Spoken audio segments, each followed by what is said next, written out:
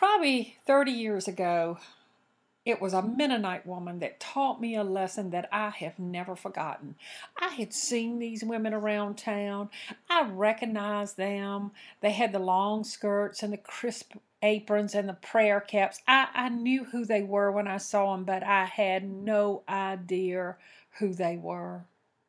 And I'm working 3 to 11 one night at a little hospital down in North Carolina, and a Mennonite woman, young woman, came in delivering triplets, and she had a year-old child at home, and she wanted to breastfeed all of them, and they called me, and I was like, what am I going to do with this? At that time, I was helping a lot of women with breastfeeding, so I slowly made my way up there, and she came in with two women, two of her church members. I'm going to call them sisters.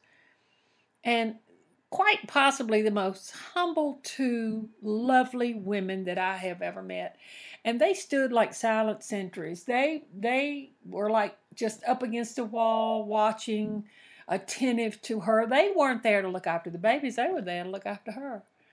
They would comb her hair and offer her something to drink. They would grind grain, make bread, bring and feed her. I have never seen support like that. I wish I could see support like that every day. And they going home the next day, and I'm going home second shift. And I remember standing at the elevator, my finger getting ready to hit that little black button, and out of the corner of my eye, I caught one of those Mennonite sisters coming down the hall. And she was saying, wait, stop, wait. We didn't get a chance to say thank you. And that no meeting is by coincidence. And that simple statement changed my life. I started watching who's coming into my life. I started watching whose path I'm going to cross. What lesson was I to learn, and was there something that I was to teach? As an old saying, when the student's ready, your teacher will appear. So who's coming into your life? Who has God chosen to cross your path? Who is being sent to you? What lessons are you there to learn? What are you to teach? What example will you be? Look around. Start watching. Make no mistake, it will not be by chance. You have been given an opportunity to make a difference in the life of someone else. You have been chosen. How very precious you are indeed.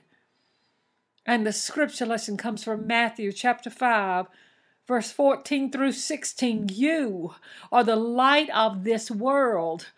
A city set on a hill cannot be hidden, nor does anyone light a lamp and put it under a basket, but on a lampstand, so it gives light to all who are in the house. Let your light shine before people in such a way that they can see your good works, and they will glorify your Father who is in heaven.